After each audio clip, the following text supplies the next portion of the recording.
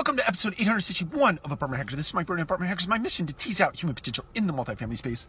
How many times have you heard, like, my nose is running? Or how many times have you said that? My nose is running, and you sit around and you get caught up in complaining about it, and or you hear other people who get caught up in complaining about things like their nose running, and you think to yourself, and or you're told, hey, what do you think you have two hands for? Like, go get some Kleenex, right?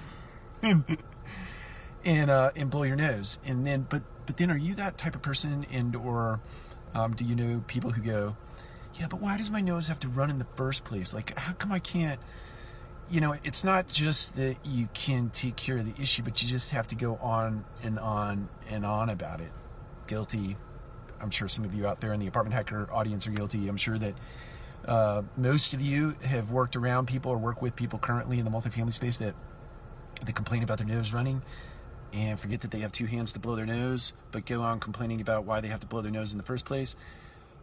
Now, it's probably otherwise obvious that I'm using that nose blowing thing as an analogy for lots of other things that we complain about in our lives and or listen to other people complain about. The bottom line is, right, just wipe your nose and get on with it and stop protesting about things that don't have solutions and or can't be fixed.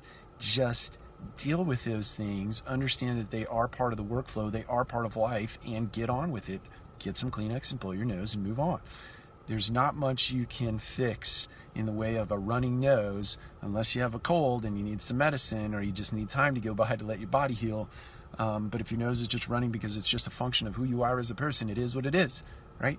There are things in our multifamily business, there are things in the business world at large that are what they are, and they don't necessarily have solutions. They are just part of the workflow, and they are things that you just need to wipe. You just need to do. You just need to get on with it. Stop complaining about it and understand that 2020 is a new year, and we're just going to move forward and just get things done. Take care. We'll talk to you again soon.